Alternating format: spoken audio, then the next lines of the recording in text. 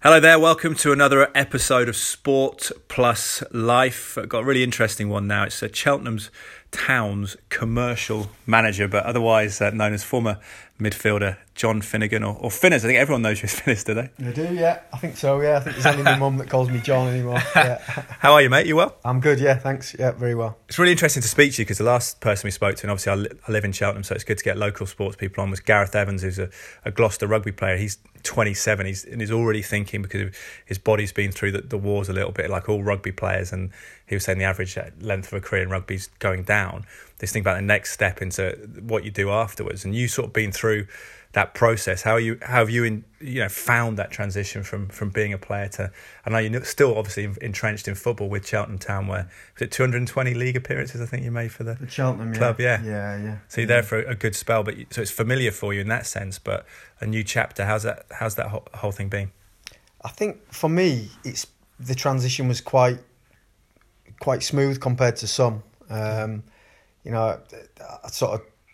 I had a lot of contacts in the local area from being a player and getting out and doing sort of presentations or helping people out. And I think when I was sort of coming towards the end of my career here, or my career in football, a lot of people in the area were reaching out. Yeah, really happy to help me, because myself and a couple of the other lads that had lived locally throughout our Cheltenham careers had got out in the community and did our bit really. And I think people sort of give you back really almost. For doing that, and people have been good to me in Cheltenham and Gloucestershire, and I've sort of really appreciated their support. And luckily, every job that I've had since quitting football or retiring has been sort of involved with football still. So it's been my life really, right from a little kid, even now as a commercial manager, even though I'm sort of a salesman almost. It's still, like you say, entrenched in football, which is great. Yeah, have you found sort of transferable skills that you developed in football? Because obviously, you started at Nottingham Forest, moved to Lincoln. I suppose you have to be social, going to new clubs, and in a way, you sell yourself as a player, don't you, to a certain extent? You do, yeah. And I think it's in sales, and people always say people buy from people, and if you can get your personality and your passion across for what you're doing, I think that's the most important thing, especially in football. Yeah. And I've got a passion for football, passion for Cheltenham Town. I grew up as a Leeds boy, but obviously played for Forest, Lincoln City, Cheltenham and Kidderminster. And I always look out for their results, first, before anybody's. But it's just football, and Cheltenham Town are my team, regardless of Leeds, Nottingham Forest, anybody else. I spent more time at Cheltenham and had more success there than anywhere else, and I'm really passionate about the club and want it to do well. And I think hopefully that comes across when I'm out trying to sell the club. I suppose as well, you said that affection that local people have for you. You were around at a time, not necessarily when they broke straight into the league, but you came along at a time when you said there was a real kind of wave of euphoria around the club coming into the Football League. And you said before that, conference level, they weren't there for long as they came up. So almost there was was there a novelty sort of buzz around the club when you were there? I think there really was. Crowds were big. Like you say, it was the novelty. For the first few years of the Football League, playing against like your Rochdales and your. Because you're almost literally in the shadow of the racecourse, aren't you? You are. You are. People talk about that a lot, and it's Gloucestershire as a county is predominantly rugby orientated. Yeah. But yeah, the novelty of playing teams like Rochdale and Mansfield and Lincoln was amazing for the people of Cheltenham initially. Now that's worn off a little bit. We've got to try and find a way of getting a lot of those people that used to come back, and also getting some new blood in as well, because we've got a lot of older supporters. Yeah, how do you test that? Because as commercial manager, is it sales, obviously you call it, but is it more marketing? It's just making people aware of the club, making them feel connected to it, and giving Cheltenham, because I suppose people in Cheltenham are used to maybe travelling up to watch football even in Birmingham or down to Bristol. It's kind of a town where they're not always centred here, but to give them a kind of real community football club, and just something to connect to. Absolutely. The marketing side of it's quite big, and that's something that we really need to look at and be, get better and be stronger at.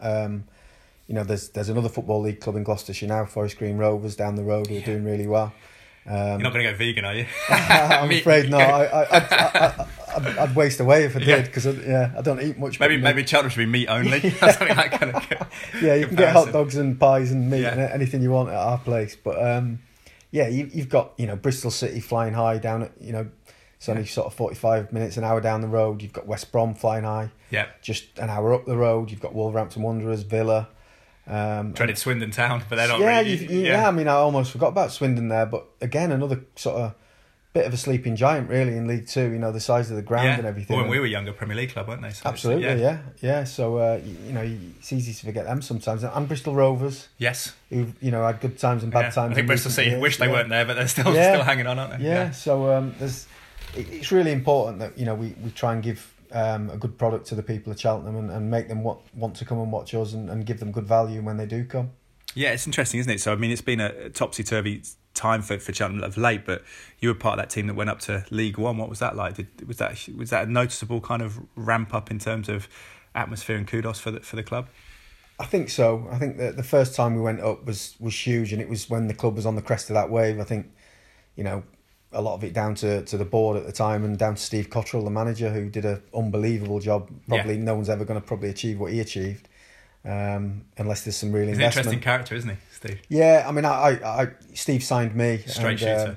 Yeah, and he signed me in the March, which was the old deadline, I think, before the January one came in. Yeah. And I played 15 games to the end of that season to join in the... What year was this then? 2002. Yeah.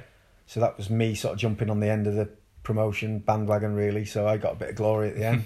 But the lads that were there had done a fantastic job, and Steve had took a lot of those lads from Southern League to the National League, into League Two, and then up to League One. And I think 4 or 5 of the players were mainstays in the team from Southern League. And he was a local Cheltenham boy, wasn't he? Steve was, yeah. And but when I arrived, you could sense that buzz, and you could sense that he was in charge, and the lads would have gone through brick walls for him. Yeah. Because everything he promised them or everything he told them they could achieve, they had. Yeah.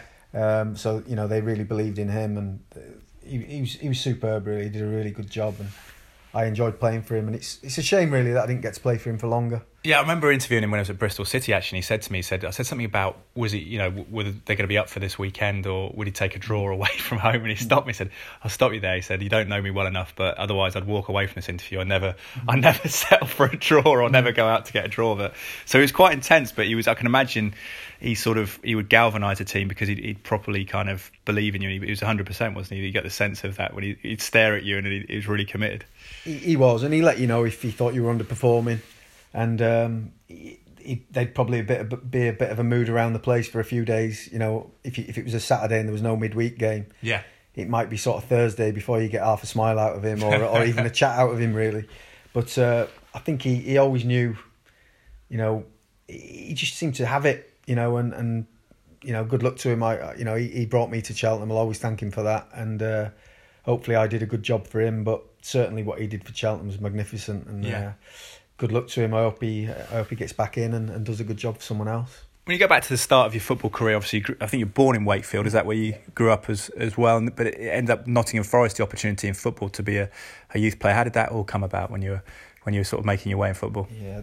So, I was born in Wakefield, but lived on the outskirts of Leeds, but close to Castleford. So I went to school in Castleford, which was rugby league territory. Didn't fancy rugby league?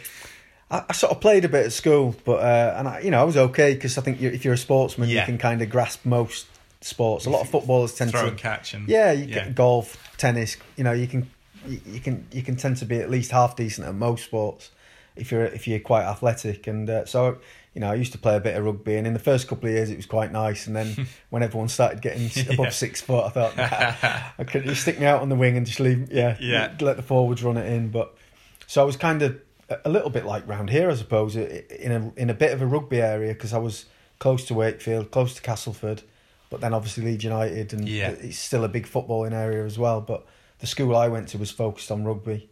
And a lot of my sort of school friends went to professional rugby clubs. I almost feel like northern friends of mine went to Manchester, one of my mates from Manchester, I went to Loughborough Uni, but when I went to his stag do, all his mates were huge cricket fans, huge football fans, huge rugby league. It almost seemed up north there's more variety in sports. Do you think people have more sports that they support? Maybe football's so dominant in the south of England, perhaps it's less so up there, that there is variety to people? I'm not sure, really, because I think when you come down here, you've still got the cricket, you've still got the rugby, you've still got the football, you've got the racing. Probably just people that you meet. Yeah, maybe. I think up there, everything feels a little bit more I think the rugby league just feels a bit more working class, and Yeah. If that's the sort of environment that you're in, then I think people do sort of lean towards those kind of sports, football, rugby.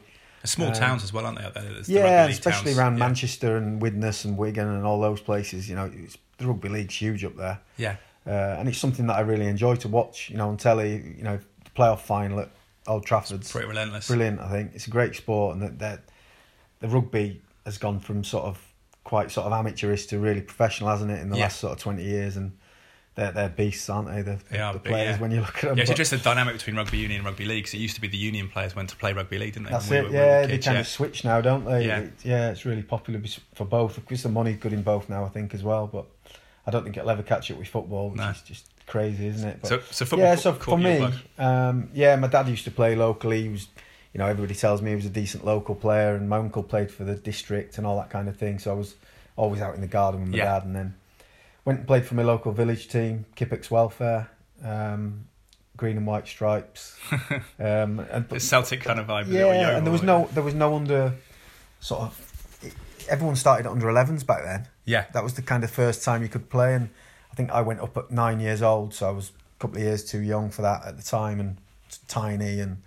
What do you make of that? Because now that people talk about kids sort of making it 7 or 8 and getting into academy system, and if you miss out, and you don't get the same training because people are late developers, aren't they? They come across things a bit later sometimes. I think it's great that they get all that contact and they get all this technical coaching and everything else, but I sometimes feel like kids and families feel that they're 7-8 years old when they should be enjoying it, and they feel that pressure that they've got to be better than the other kids, and it's a real pressure for the kids. And you don't and they make stop it enjoying as a it maybe sometimes almost. And I really liked the system when I was involved in it because I grew up with that system and really enjoyed it and flourished and everything else.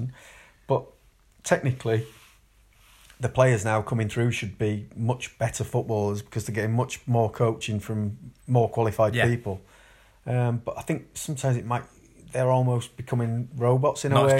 Not as joyful, maybe, as it was. You don't seem to get your Gascoignes anymore, do you? And players like that. But I suppose it's not. It's a difficult thing as well because younger days you would have got been a sort of academy part time or whatever, but you wouldn't have maybe felt part of that culture. So when you became a footballer, it had that sort of buzz and that spark. Yeah, and you couldn't sign for a pro club until you were 14 in those days. Yeah, that's right. So I was playing for my village, and then your school would send you to district trials, which in Leeds it's a big thing at the moment because they're trying to sell the old ground that we all used to play on, and people are campaigning to keep it.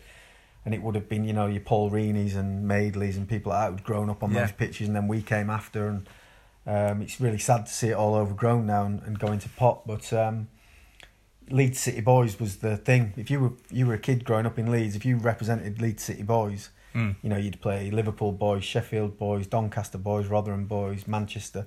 You'd go down to London on tours, and it was amazing. But by the time you got to 12, 13, clubs were starting to have a little, scouts were around. Yeah, you'd go on trial, and I was lucky enough to go to Man United when I was 12, 13. What was that like then? Did you see any of the Ferguson or anyone like that? I went a couple of times. Yeah, Ferguson, funnily enough, said I had to take him a cup of tea the first time I went. Really? Me and another lad, because he was. I mean, we were 12 years old. You're on a trial and you had to take him a cup of tea. Yeah, we were 12 years old, and Alex Ferguson was stood on the side of the pitch watching all the games. That's how committed he was to Man United, and the youth and everything else. And even now, if you go to a League Two game, League Two youth team game, you don't always get the managers or the senior staff watching, but Ferguson was there. Yeah. So it shows how you get the sense that he was just ingrained in every part of the club. Which was amazing. And for us to see that as a kid, how inspiring is that when you see the first team managers on the side of the pitch? Anyway, I think it was Les Kershaw, a guy who was a scout there. So this has been late 80s, would it? Or when would I, let me think. If I was 12, 13, it would have been mid 80s, probably. So this has been a time when he was under pressure as well a little bit, when he first came in there and didn't win anything. Yeah. So it's amazing that he was still committed to the whole club. But obviously the year older than me, you had your Gary Neville, David Beckham, Chris Casper. Did you see those guys around, did you? Gary Neville was there. I remember him and Chris Casper. Don't think Beckham or Scholes or any of them were around. Maybe, they might have been, but they wouldn't have been anybody as such at the time. Imagine Gary Neville would have been quite vocal even at that age. Yeah, I think so, yeah. But I think he's great. I mean, I didn't when he was a Man United player, because I'm not a Man United fan. I didn't really like him. I appreciated he was a good player, and I probably appreciated. But you're a Leeds fan, were you? If he was in your changing room, you'd appreciate him and you'd like him and you'd want to be with him. But I think it's like nobody liked Gary Neville, did they?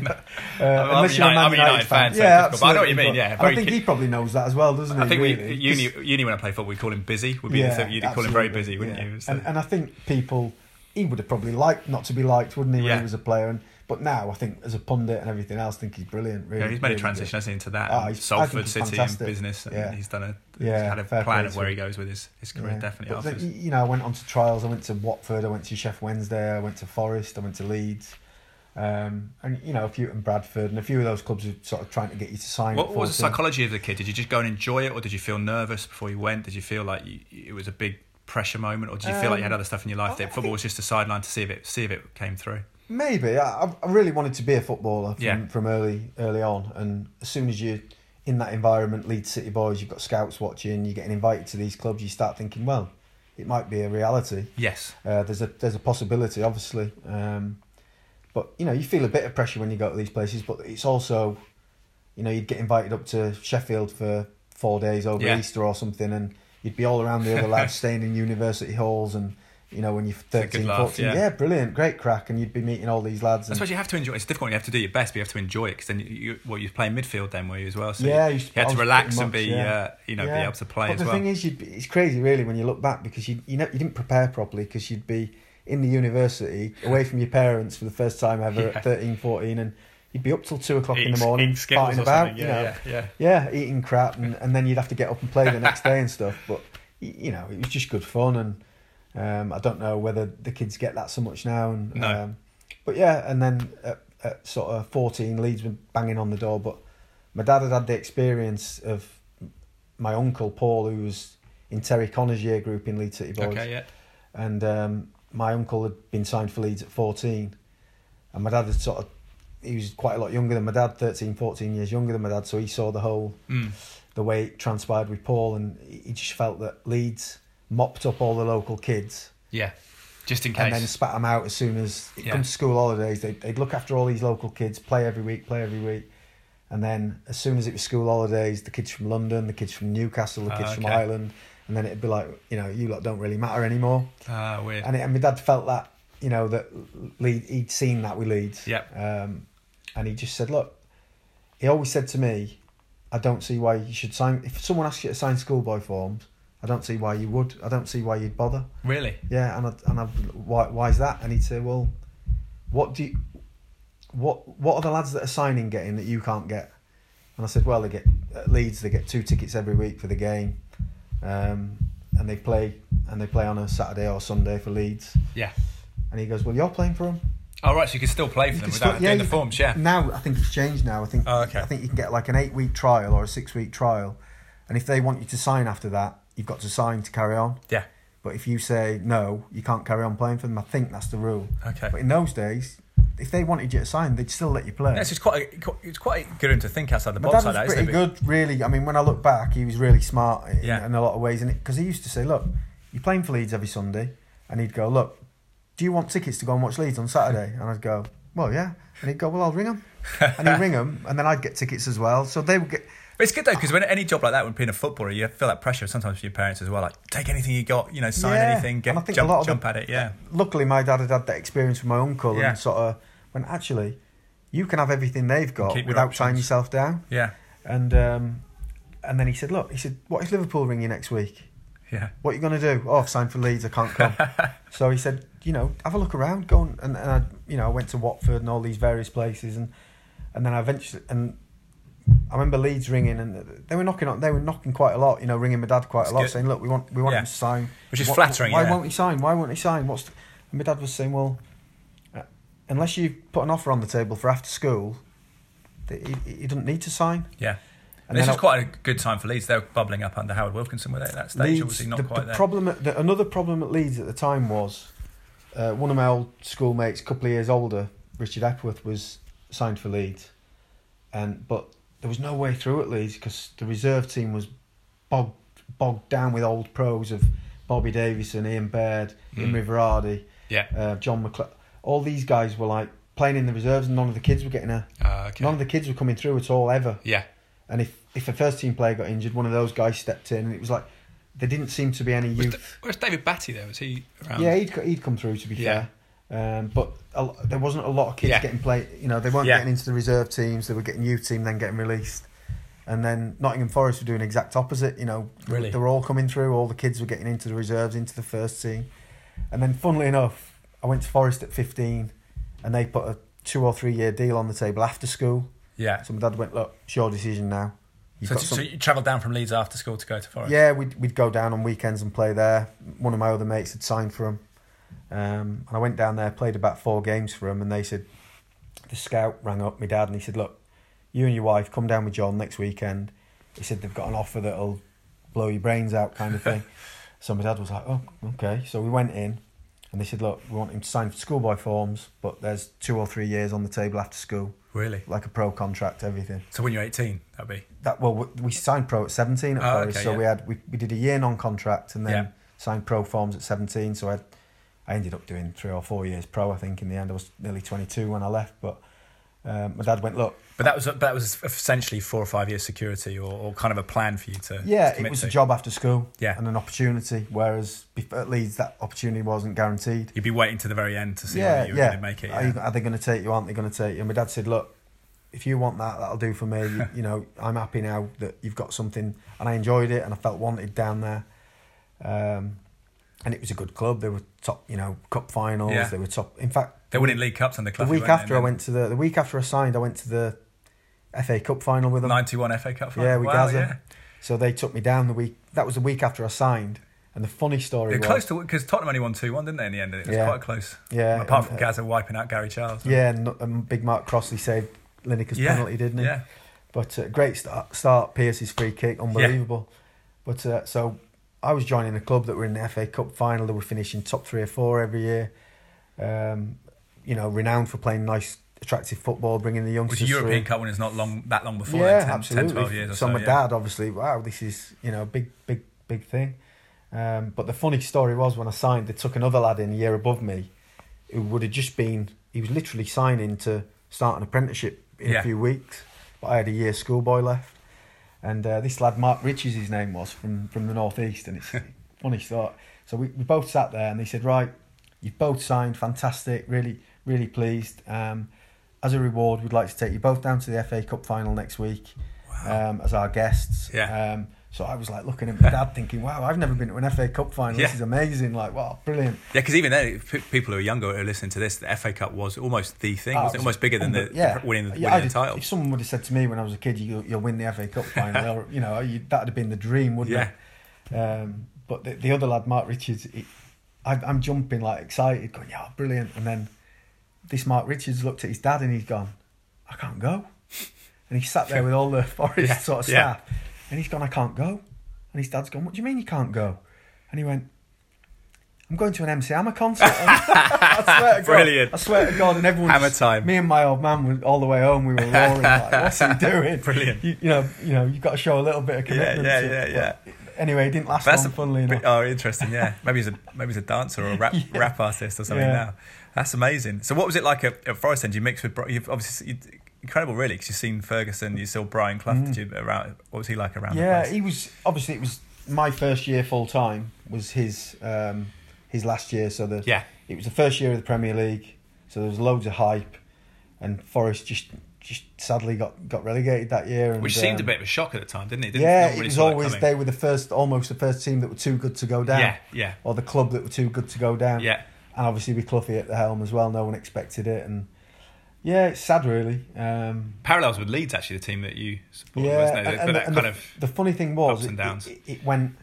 It switched completely because Forest reserves ended up bogged with older pros, and Leeds started firing a lot of the kids that I went to was at Leeds with, in my year group or year above, like Mark Ford, Noel Whelan, and then obviously they had Jamie Forrester, Kev Sharp, all those guys, Mark Tinkler, they all broke through. Oh wow! So and we were all sort of trying to get in. So it was crazy how it all worked out because Paul Hart went into Leeds and he got loads of kids through with Wilkinson and then they won the title. And then even later on with later on with O'Leary, they were firing him in Kewell and all those boys, and loads of them coming through. Lee Bowyer. Yeah, absolutely. Yeah.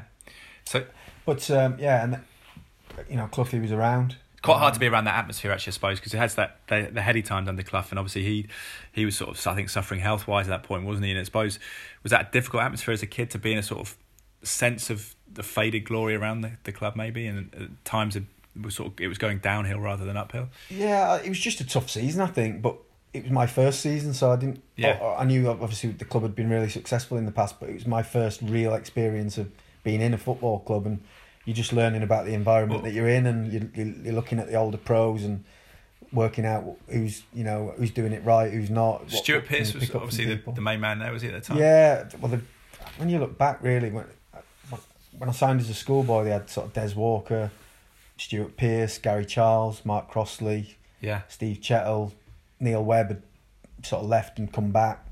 Went to Nigel Man United. Yeah, Nigel Clough, Roy Keane, some big players, and you are a bit in awe of them when you go in at 16 because, and that's probably, I think I do look back and I think I gave them too much respect, because I'd grown up watching them on TV. Because Clough went to Liverpool, didn't he? And Keane went to Man United, and when that happened, did that free up the midfield area? Did you start to think that maybe you could get a look in there? Not at that age. No. I mean, I was only a year in then, 17. Yeah. So even though you're a first year pro at 17, you're still an apprentice, so you're playing for the youth team. But even then we signed we had Scott Gemmell. Oh yeah. And then later on, I can't remember exactly when it was, but Bart Williams came in. We had Lars Bohinen. How good was Bart Williams skill wise when you saw him on the training ground? He was good. He was a good player, Bart. Yeah, he was very good, and he was still quite young himself. Yeah. He broke in at Orient young, and he was very good. Technically on the ball, really good footballer. But the one for me that stood out in central midfield was Bohinen, who was completely different kind of player to me. But quite attacking midfield. I hate to say this, but there was a couple of training sessions where I was in and around Lars, and he was probably the one person that made me think, I've got a job on here. If I want to play at the top level, I'm never gonna. Don't matter if I train all day every day. I'm never gonna be as good as that. Is it physical or just technical or just something you had like just natural ability? Natural football. I mean, people say natural, don't they? But it's practice as well. Yeah. But sometimes you've got to have that. Some people can dribble, can't they? Yeah. Some people can tackle. He could do a bit of everything, could he? I mean, he wasn't a tackler, Lars. No. But technically, he was different class. I mean, he some of the stuff he could do, and you'd be like, "What? Yeah. Where's he going? What's he doing?" And I think technically, I don't know whether anyone could argue with that. Who was at Forest at the time? He was a genius. Were you there when Stan Collymore was? Stan came, first year down. Because he was pretty frightening in terms of shooting ability and athletic ability. He was unplayable. He nearly went to Man United, didn't he? Yeah. I think when Andy Cole went, and I remember him coming in and sitting in the physio room one day when I would have probably been 19 by then, I expect. Yeah. And he was gutted. Genuinely, really, absolutely gutted because he thought he was going to Man United. Wow. And it never happened for him. But there was 2 years at Forest. Sliding doors that for everything, isn't it? You think about Andy Cole winning the treble at Man United and everything. It could have been him. Yeah. And I think maybe Ferguson would have been good for him because he was off the rails a little bit at times. And I think Fergie tends to nip that in the bud, doesn't he? It's a shame that Brian Clough had probably left at that point. I think so. Yeah. But in terms of his playing ability, and he was fantastic, Stan. He was an unbelievable player. So what was when you had that realisation maybe that, I'm not going to make it potentially at Premier League level, just being honest with yourself, you see people like Lars Bohinen and think you need that level of talent. Was it something that you did knock you sideways, or did you just reframe and think, well, actually maybe I adjust and either I try and double down and get there, or I maybe play lower level, which you ended up going on loan to Lincoln, didn't you? Yeah. Were you able to, because some young players just disappear, don't they, from the game? They do, yeah. I mean, I think there's a point in time where you go, all right, it's maybe it's not going to happen for me here. Yeah. But I sometimes do think that, look, if I'd have had different coaches or different managers, I might have got a little chance if someone was a bit more willing to give youth a try.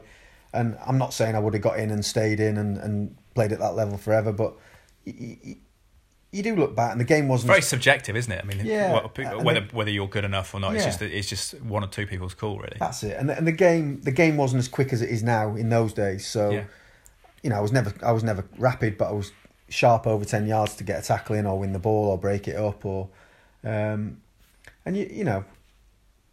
Championship level, you know, you play against lads in reserve team football or other football, or you play against them later on in lower league, and you think, he's not better than me.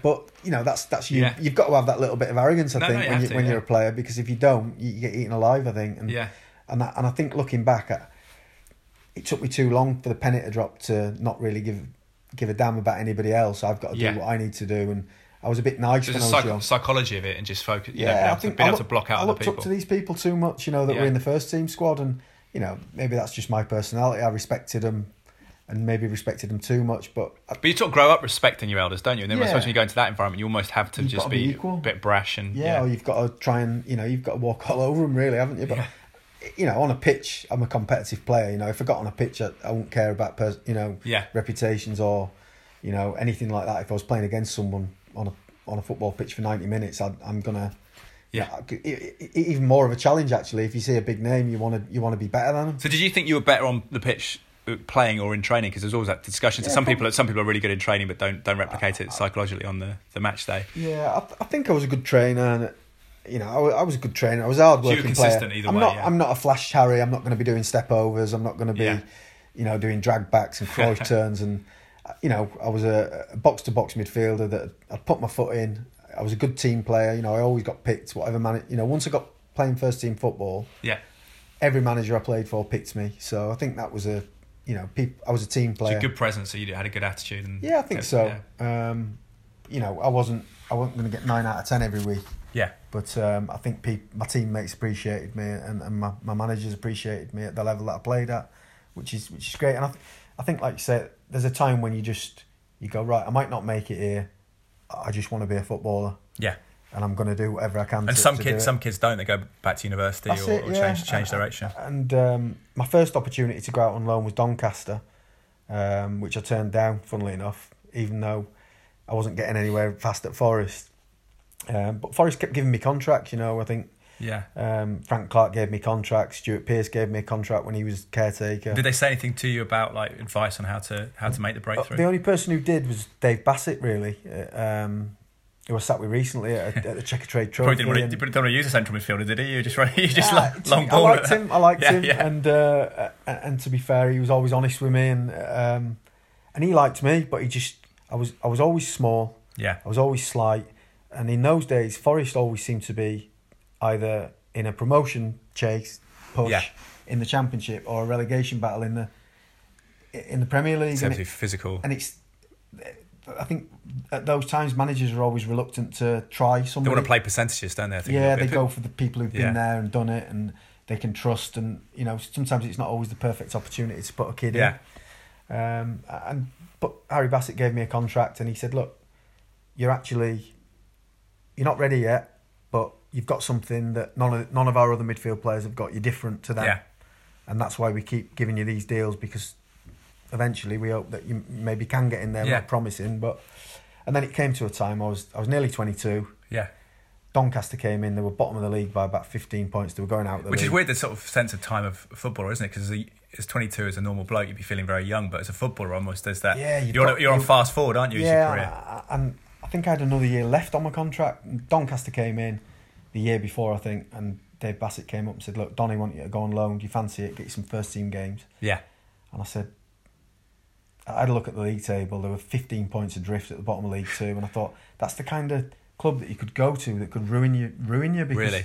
Well, I just felt if I go there, get injured or something, and play 4 or 5 games and don't really stand out, get relegated out of the Football League, and Doncaster come back to Forest and say he didn't do much. He didn't do much for us. It's all the environment. And I think, well, then they're going to say, well, if he can't do it there, he ain't going to be able to do it here. That's a hugely different equation, isn't it, than playing with Forest in the Premier League? But I think I was lucky that I suited the going into lower leagues more than a lot of lads at Premier League, because I mixed it. You know, I was a second ball winner. Has that got harder now? Because people say that even lower leagues are trying to play out from the back and stuff, but it seems that back then that it was almost more of a gulf that the Premier League from the lower leagues, in terms of it was very agricultural, lower down sometimes. And the strange thing I find with the lads that come on loan now to Cheltenham we had a good example last season was Joe Roden, who's at Swansea now.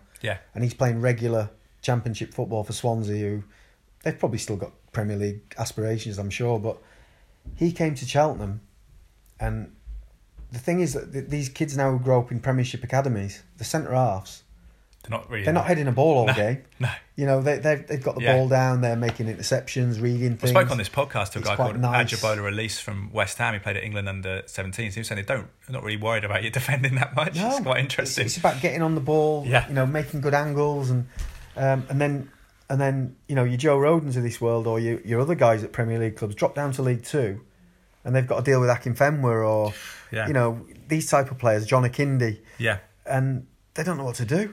They don't have to deal with aggression, really. They've never had to deal with it because Premier League academies, under 23s, even their first teams, it's different. It's completely different. A lot more respect for the other opponent. You give the opponent more time, and in a sense, and I feel like the difference between Premier League and League Two now is almost like two different sports, like rugby league and rugby union almost. Well, the things that are given as free kicks in the Premier League always amazes me, that you think if you were playing on a Sunday or you never see that given as a free kick. Absolutely not. And it's a really strange one now. I think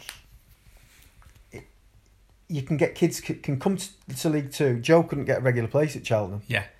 And he must have gone back thinking, come on, crikey, maybe I'm not going to be what I want to be, because he came with a big reputation of, I think the year before people were saying he's the next John Stone. Someone's son recently has been at Cheltenham. Who is it? It's a former pro, I'm sure. I can't remember who it is. But it was Tommy Mooney's son. Tommy Mooney's son. And he's another one who, he does really well at Villa's under 23 level. Yeah. Scores a lot of goals for him. But he came in and, you know, but Tommy maybe just didn't have that aggression of his dad. He's a different kind of player to his dad. But Tommy came into Sky Sports and he said that his son rang him the first game he played for Cheltenham and said, "Oh, what's your routine?" And he said, "What do you mean, what's my routine?" He said, "For a 3 o'clock kickoff on a Saturday." Well, how'd you do it? Right, it was his first 3 o'clock Saturday kickoff. He said even things like that he wasn't used to at Villa Youth. I mean, played against Tommy a few times. He was at Wycombe when we beat him in the playoffs, and we were lucky to go through, to be honest. And Tommy, he broke his leg in the second leg of that tie at Wadham Road. Nothing to do with you, was it? No, I think it was Craig Armstrong that was involved. There was nothing in it. I think they'd played together in the past. But I mean, Tommy, what a good player he was, especially when he dropped down lower leagues, because he's the type of player that I was talking about. You know, how would Joe Roden deal with the Tommy Mooney? Yeah. But these days they don't need to so much because they're not as robust and they're not as tough and they're not swinging elbows. I think almost to be a commodity in the Premier League for more. Obviously, you can't get away with too many loose tackles now, but maybe for slightly more aggressive players might start to prosper again because it's a novelty factor, isn't it? It's a different. You don't see so many tackles. That's what I find. No. Sometimes you can watch a League Two game now and the first full-blooded crunching tackles like 60 minutes in, and you're going, I'd have been disappointed if I'd not got one in myself in the first 5 minutes. Yeah. Never mind waiting for someone in your team to do one after 60. The ref's more sensitive at League Two level as well. I think so. Yeah. I think the game's changed again, and there'd be a lot more sending offs if a referee now watched a game. Yeah. Even 10, 15 years ago, there'd be more cautions, more sending offs. So what was it? Go back to you, and what was the decision? You then ended up going to Lincoln, did you, after turning down? Yeah, Donny? Turned down Donny, and then I don't know how long later it was. Lincoln came in. What league were they in at the time? League Two, but I think they were 7th or they were up near the top and they had a chance. I think they had a couple of games in hand as well. So would they have known you from scouts then, from reserve team football? Is that how? Well, it was apparently the story was John Beck, ex-Cambridge and Preston, and who had another one with a reputation for long ball and mind games and all that kind of stuff, warming up in the same half as the opposition, filling the balls up with changing rooms, heating on full blast in the away team, and all sorts of different tricks he used to pull apparently. And he was all lined up to sign me, and then he got sacked because he went off on a mid-season break without telling anybody apparently, and he got sacked. What, with the players or on his own? No, just took a break and cleared off. I think apparently that was what I heard at the time. But anyway, his assistant got the gig, Shane Westley, ex-Wolverhampton Wanderers centre half, and Shane continued with the signing. Yeah.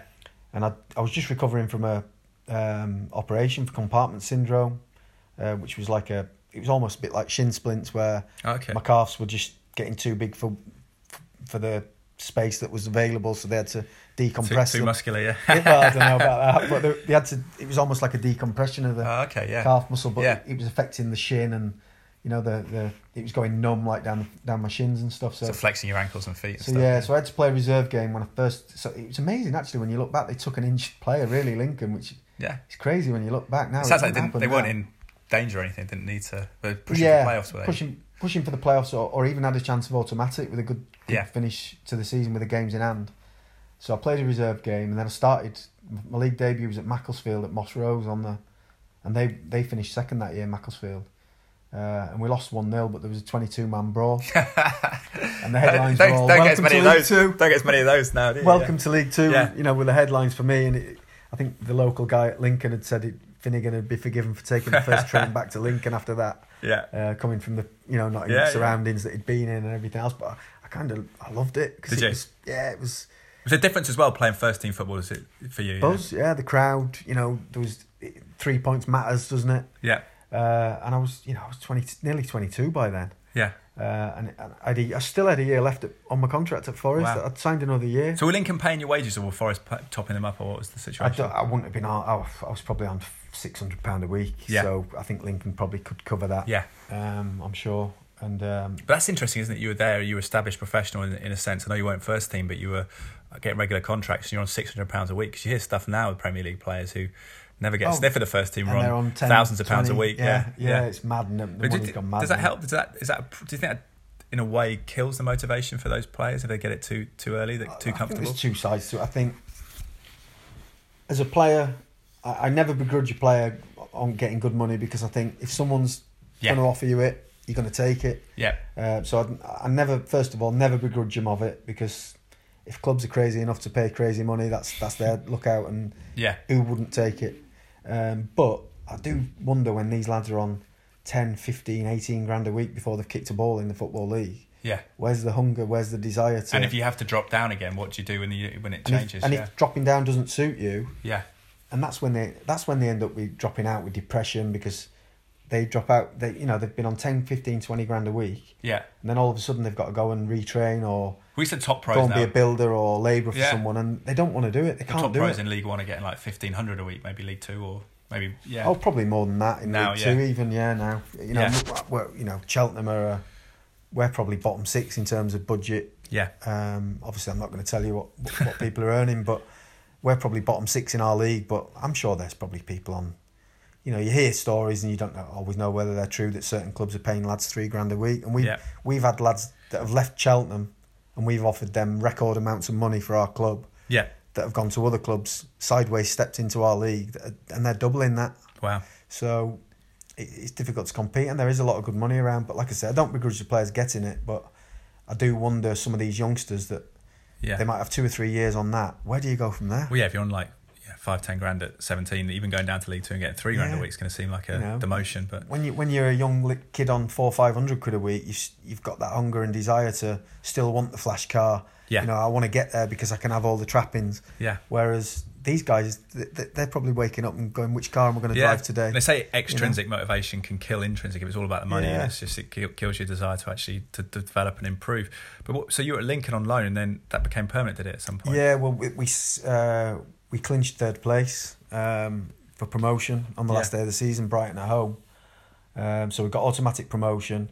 Funnily enough, that year Forest were relegated again from the Premier League. Oh right, so Lincoln had been promoted to League One. Yeah. So they were only a league apart. Wow.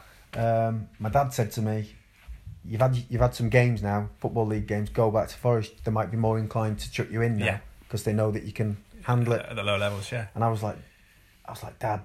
Anyway, Lincoln pulled me in. The chairman. In fact, we were celebrating around Lincoln with a promotion, open top bus. We went to the sort of equivalent of Pitville pump rooms up in Lincoln, and the chairman just pulled me aside. He said, "Look, would you consider coming full time? We'd like to take you." Nice. And I said, "Yeah, definitely." And that's nice to be wanted like that, isn't it? To be approached like that. And I said, "Yeah, I'd definitely have a chat about it." I said, "Obviously, I've got a year left at Forest, so you'd have to discuss it with them." But I said, if they're happy to let me go or sell me, that tells me that I'd be interested in coming, because if they're prepared to let me go, then you would probably reach a point where you think either they have to sort of and I'm 22 put you in. now, and I've had that buzz, I've had that promotion with a full house at Lincoln, 10, 11,000. So what's a footballer thinking at 22 in the back of your mind? Are you thinking, I'm going to play to 32, I've got 10 years, 33? What's the process at that time? Because it's like the rest of us, it's just starting out your career, aren't you? As you've started out your second career, and it's not, you don't have that kind of time pressure as keenly. No, I think you're one of them when you're a youngster in general, especially in football. I think you think it'll go on forever. Yeah. But you're always...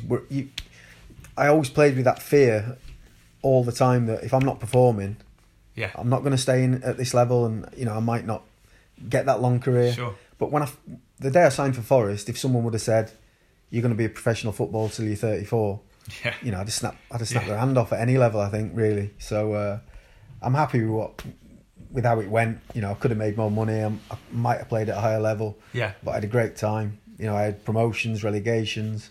I chat to some ex-pros who've played their whole career, 12, 15 years, all in League Two. Yeah. Never got promoted, never got relegated, and they haven't had What the was highs the and lows difference? that I had. What was the difference really. like between League One and League Two, standard-wise? I think there was a difference, but I always played for clubs that were probably punching.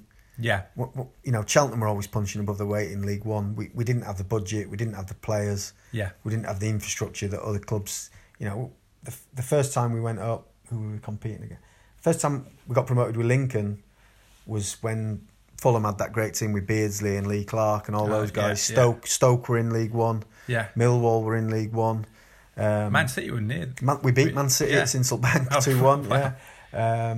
Which is, you look back, that's a highlight. And when you tell people now you played It's a great against thing a about team that English beat football, Man is City. there's so much flux. You think about it seems to have been up and gone down. So those sort of teams, there's no way that Lincoln City, especially in them days when Lincoln were cash strapped, are going to compete with those teams. So I think we finished third or fourth from bottom and got relegated last game of the season. So we gave it a go. And then how did Cheltenham come about then, the move to Cheltenham? That was 2006. Alan Buckley was manager of Cheltenham, Lincoln. 2002 was it, or 6? 2002, sorry. All right, Yeah, 2002. Alan Buckley's manager at Lincoln. So Lincoln were are you in mid-20s then, or how was... 26, yeah. Yeah. But Lincoln are in absolute financial dire straits now because ITV Digital had collapsed. Yeah.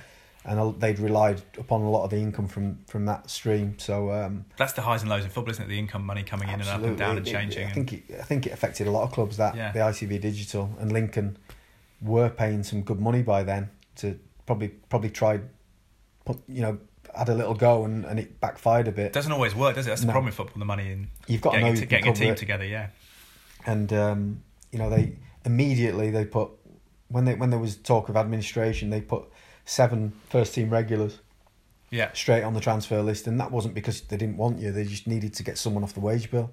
I was club captain, at the time when I went on there, so I was me, Tony Battersby, Lee Thorpe, and if you can't remember the other, but me and Thorpe had left within 2 weeks. Thorpe went to Leyton Orient, I went to Alan Buckley rang me at home. I was living in Peterborough at the time, and he just said, look, Cheltenham have rang, they want you to go. He said,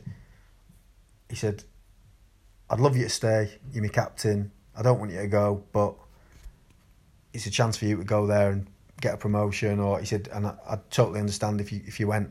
Yeah. So he said, do you want to speak to their manager? I said, well, look, if the club are willing to let me go, Gaffer, I'll speak to him. Yeah. And I'd not long bought a house, an hour down the road and all that. And that's into the lower league football, because that's it. Talk about Ben Smith, and you knew him when he played at Hereford, but he wrote in his book about that journeyman, about the sort of buying a house in Weymouth but then never living in it. He just sort of I mean, my wife at the time was from Peterborough, which was only sort of an hour south of Lincoln, so that's the reason we bought there. And literally within a few months the phone rang and I was off. So I spoke to Steve Cottrell, and they said, we want to take over your contract till the end of the season. So you'll still be out of contract, freedom of contract in the summer, whatever happens.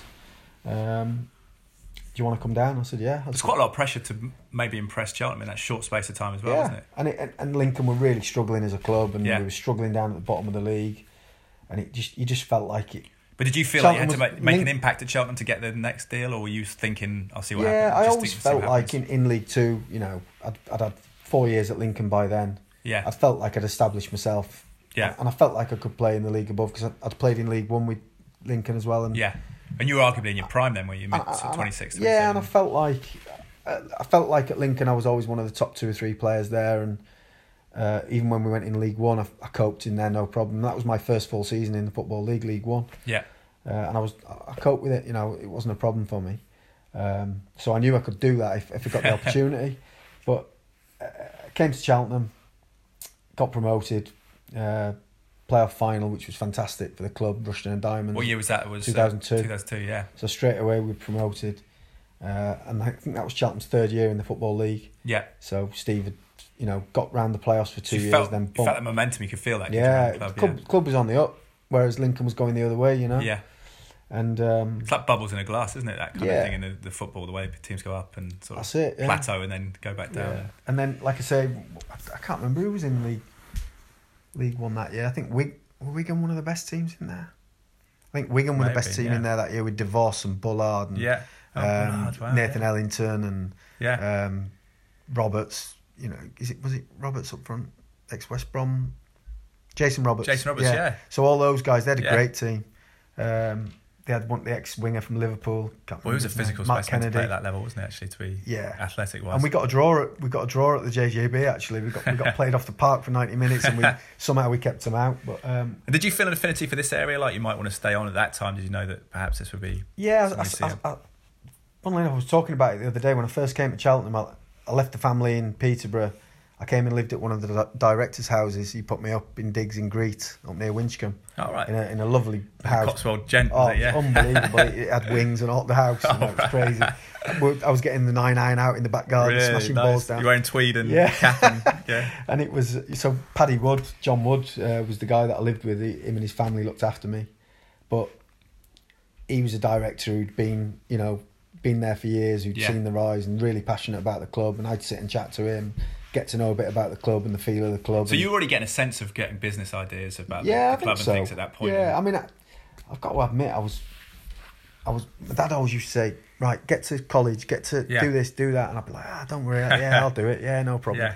And I was a bit of one of those where I've dropped a little bit lucky here and there with contacts and people. But you were saying that you sort of noticed the players you were playing with chatting before we started recording that you could sense which people had something about them to maybe transition into a career afterwards, and maybe just that social, obviously a social guy, that was a foundation of making that transition for you, just meeting people and learning in a different way, I guess, off other people, having conversations. I think you do. You look around a changing room and you say, some of the older boys maybe, or some of the more outgoing boys, or just some lads just have a little bit about them, and you think whatever he goes into, he'll do okay. Yeah. And then some lads you look at and you go, Christ knows what he's going to do. Just plays football. He can barely speak, and he's good at football, but he's got no personality, or he's got nothing about him to go out and find something for himself, or everything's got to be done for him. Can't do a trade, or as soon as you're out of football, you've got to look after yourself a little bit. You've got to go out. There are only so many cabs you can drive. Yeah. Yeah. So it's a strange one, really. But it worked. It fitted you almost at the very end of your career, and then you went to Kidderminster for a little bit. Yeah, that came about. Martin Allen had come in at Cheltenham. It's experience. Martin Allen experience. It certainly was. Yeah, for all of us, the broadcasting and football, I'm sure. Yeah, and pretty much everyone who's come across him's probably got a few stories to tell. Yeah. But we didn't say eye to eye. I didn't like the way he went about his business, really. I didn't think he was right for the club. Yeah. But hey, when he got the job, I was disappointed for Keith, who got the sack. But when a new manager comes in, it always goes back to Barnett eventually, doesn't he, Mike? Yeah. I mean, I must admit, my impression of him wasn't great before he came in. Just from seeing him in the media, I didn't sort of. He wasn't one of those guys that I looked at. And he's got a stare about him that kind of nerve you a little bit. But I did genuinely go, look, I don't know the guy. Yeah. Let him come in. I might love him. He might love me. I don't know. We'll see. But he wasn't for me. And my career was sort of coming to an end. I think I'd had an injury. I was out for 14 months with a heel injury. Did you feel that at the time that it was coming to an end? Before the heel injury, I was playing the best football I'd ever played. I'd started scoring goals, which was, Is that because you relax more as you get older? Maybe. Yeah. I think you sort of snap at things when you're younger, and you but then you get older and you think, hey, hang on, a bit more time than you realise. And you become a better player almost, certainly up there, even if the legs are slowing down a little bit. But before the injury, I was fit as a fiddle. I was getting up and down. I was genuinely playing the best football at probably 31, 32, scoring goals from midfield. It's a fickle thing that makes you realise how precious it is, doesn't it? Now, how injury for a sports person, how that can change. And I'm not the best. Put me on a training field, run me ragged. I'll do all the running. Yeah, I'll run up and down hills. I'll be at the front of the running. I'll train my socks off. Put me in a gym for the rehab, for weights or rehab or boring stuff. And probably because it's social when you're in a team environment, running up hills and stuff. But I'm a terrible. Go to the gym on your own and sit on a bike and get on the cross trainer, go in the pool. And I'll admit it now. Quite a traditional mindset. I don't mind admitting it. I was lazy. I didn't do it properly. Yeah. And when I did come back, I don't know whether that was because of my rehab wasn't as good or I didn't look after myself as well, but I wasn't as fit or as sharp as I was before. And I think just 14 months out at that age, it's going to affect hard to get back. Yeah. Your Achilles and stuff to start to go your heels, don't they? When you're in your 30s, it's a vulnerable spot. And I always had, and then I started having problems with my calves at Kidderminster. Yeah. And I played about another 20 odd games at Kiddie, I think. So how would you say you enjoyed your football career as a whole? Because a lot of players, I think, at that level sometimes feel that they then lose out. But you've obviously made that transition into business now. Would you change anything about it? Or? No, I don't think so. I think maybe when I look back, I might have not given the first team boys the respect that I did at Forest. I might have been a little bit more bloody minded and make it more. You can try and me. use that now, I suppose. It's a lesson, yeah, it's a lesson. And but no, I mean, no regrets. All the clubs I played for, like I said, Forest, Lincoln, Cheltenham, Kiddie, first 4 teams I looked for, and I only played for Kiddie for a few, but I still loved it up there. I loved my time, loved Cheltenham, loved Lincoln, but going back to Lincoln next month as a special guest, or in April. That's nice. And Forest, I went back. Not so long back to watch a game, and they looked after me. And lovely. Yeah, football's a great community, isn't it? And no regrets at all. Loved it. Good stuff, mate. Well, just to end on this note, quick shout about people in the local community who might listen to this or be aware of it. Come down to Cheltenham Town and be part of a big end to the season push under Mickey Duff, and then next season hopefully some pipe work to increase the season ticket numbers as well. You're keen to do that? Absolutely. We need more people down there supporting Michael and the boys. Michael Duff's come in, ex-player, had a fantastic career himself, Irish international. Came through at Cheltenham, did amazing things here, did even better at Burnley for another 10 or 12 years. Great career, and he's back and he's doing a fantastic job. It's easy. You can walk there from the town or park or whatever you want to do. It's easy access. We're right. We're right in the town centre, walking distance, and people at Cheltenham really need to come down and support a football league club. I went to El Glossico last year, so if you enjoy a bit of feistiness as well, that's good against Forest Green. That's it. Yeah, there's some big games. And Forest Green obviously is one of them. Local derby. We've got Swindon just down the road, and then I know Oxford and Bristol Rovers are in League One at the moment, but if one of them drops down or we end up getting promoted, there's some big games. Never know. Next season could be the one. Hope so. Go up. Fingers crossed. Yeah. Well, Finners, appreciate your time, mate. Been great to speak to you as well. Really kind of you to do this when you probably should be selling corporate hospitality or tickets or something. It's all good publicity for the club, hopefully. So, yeah, that's great. Thank you. Cheers, mate. Yeah, spread this out, guys. Appreciate it. I'm on Twitter, EdDraper81. And you are as well, social media, aren't you, Finners? Yeah, I am, yeah. But I don't know. Is it Finners? At Finners? John Finnegan? Just look for John Finnegan. I think you'll find it. Google Finners. It'll come up. Cheers, guys. Hope you enjoyed it.